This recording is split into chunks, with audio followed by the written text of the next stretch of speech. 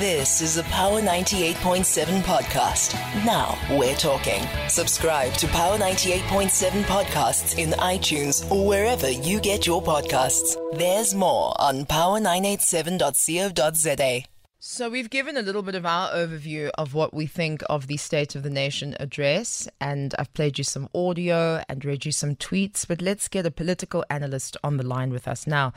Sona joins us, and, in the absence of the EFF, which is another whole topic in itself, President Cyril Ramaphosa delivered the last Sona of the 6th administration.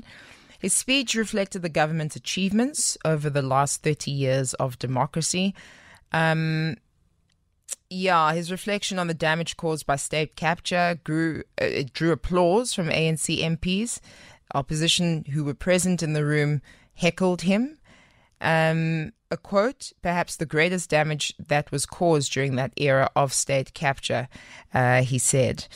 Okay, so political analyst Sona, I'm very curious to hear what you have to say about this. Welcome to Power Lunch. It's good to talk to you, Sona. Good morning, and thank you for having me. This was President Ramaphosa's last Sona for the 6th administration. It is possibly his last State of the Nation address as well. Did he hit the nail on the head in any way? Well, I think it depends on what you expected from him. Yeah. So he started off this journey essentially in the January 8th statement outlining how governance has been or what the ANC sees as its legacy in the 30 years that they've been in power. And you can see that the Sona kind of followed the same format of reflecting on gains made over the past 30 years, which makes sense because, the ANC has been in power for 30 years. This is the 30th year, and we've got an election. So they were always going to go that route. And I think, in terms of outlining what has been achieved, he did a good job because I think the ANC has done a lot. We can criticize many things, but we can't pretend like they haven't done. Mm-hmm. The issue, as I've said before, is not that the ANC has done a lot or hasn't done a lot. The issue is more around in this present day, where are they? And has there been any reversals of those gains? And so I'll say what I said yesterday again, which is that, yes, people have received wide state access to water, but the problem is right now people are sitting with those taps, but no water, right?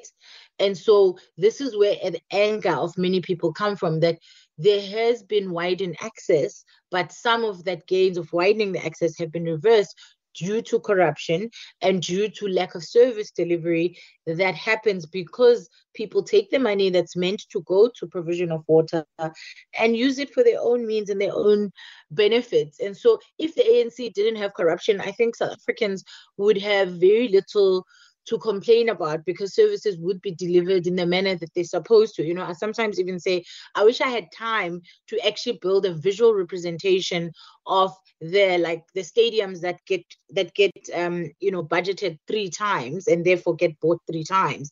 There are roads that get built 10 times but are still, gravel, so that people can see the visual representation of the cost of corruption.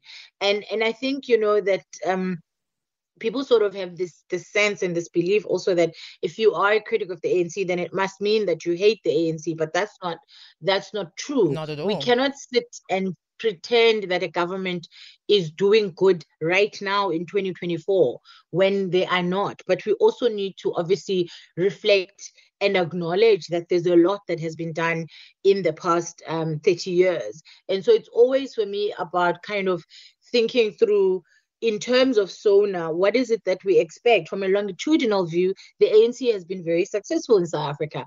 But from a right now, where people are sitting and feeling the pinch, they're not doing very well. And that is the worry, that this is an election year and they're not doing very well. And they haven't done well for a couple of years, if you look at what came out of the Zondo Commission. But I want to again add what I always say, which is that, while the ANC hasn't done very well, they keep continuing to win and will win again the next election, precisely because opposition keeps failing to be able to provide an alternative that people can go with. And so that's why I think we need to constantly be critiquing and challenging the ANC on what they name as their or claim as their gains, while also challenging the opposition to provide a viable alternative so that people don't feel stuck between a rock and a hard place. But if we're talking about expectation, right, I think a very honest overview of what's happened in the last 30 years is important. I do agree with you that a lot of strides have been made. Even the story of Tinswalo, a lot of this has happened in many of our lives, being fed at school, going to public hospitals, all of the rest of it, right? But I do think accountability needs to be taken for many of the faults that have happened. And this is what people, I think, are feeling the most frustrated by. That's why words like lies are being used to describe what our president had to say. I mean, he talks about fixing what's broken as if, somehow he wasn't a part of the dismantling and the as you say, widespread looting in some of those spaces. Yeah, I think this is exactly the problem, that we've come to a point where people no longer trust what the government has to say because the government has disappointed them time and time again. And I think that's why there's kind of this general fatigue that despite all that you have managed to achieve and how far you have gotten us here, we are still unhappy. But I think also for me, the conversation I always say is that as South Africans, we need to be able to start having conversations about what do we want as South Africans, whether the ANC is in power or not, and how do we kind of put in efforts towards making sure that what we want does happen, because we need a vision, like what's going to happen in the next 30 years as a country. And the question, for me is always, do I think the ANC is the best political party to lead us into the next 30 years? No, not at all. But the question then becomes, who will lead us then if we say the ANC is not the best political party to lead us? And I'm kind of then left kind of scratching my head.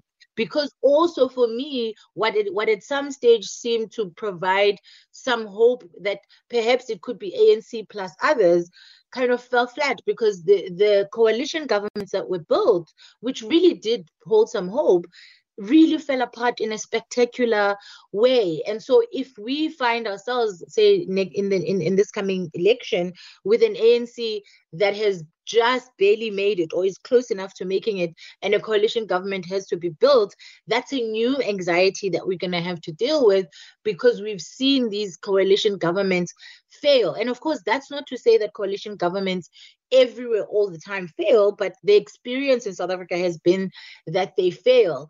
And the question then becomes, how do we make sure that should we land up in a coalition government, that the regulations and the things, that the frameworks that need to be in place are in place, so that we don't find ourselves where the city of Johannesburg is, having had multiple coalitions that keep being made and then falling apart.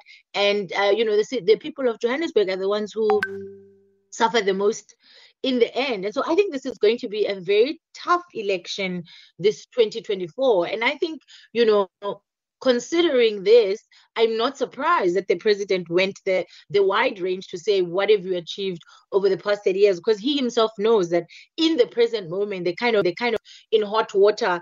And the only things that seem to have brought them some positive sentiments is their strides in terms of international relations. So if we look at the stance that South Africa took as a government in terms of the ICJ, taking the Israel to the ICJ, that's something that people have said they're willing to remove their vote from the DA and take it to the ANC, because the ANC in that particular instance was able to stand up for what is right.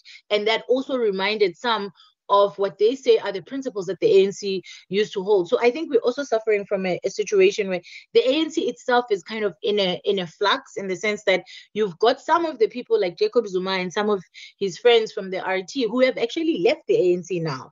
And so in some ways, the post-2024 ANC is actually going to be different. And there are question marks around what that will look like and what that will mean for service delivery and for how their approach to corruption is or isn't going to change. All right, we'll let it go there and take some calls on 0861987000. Thank you very much to our political analyst, Asanda Ngwasheng there. You've been listening to a Power 98.7 podcast. For more podcasts, visit power987.co.za or subscribe wherever you get your podcasts.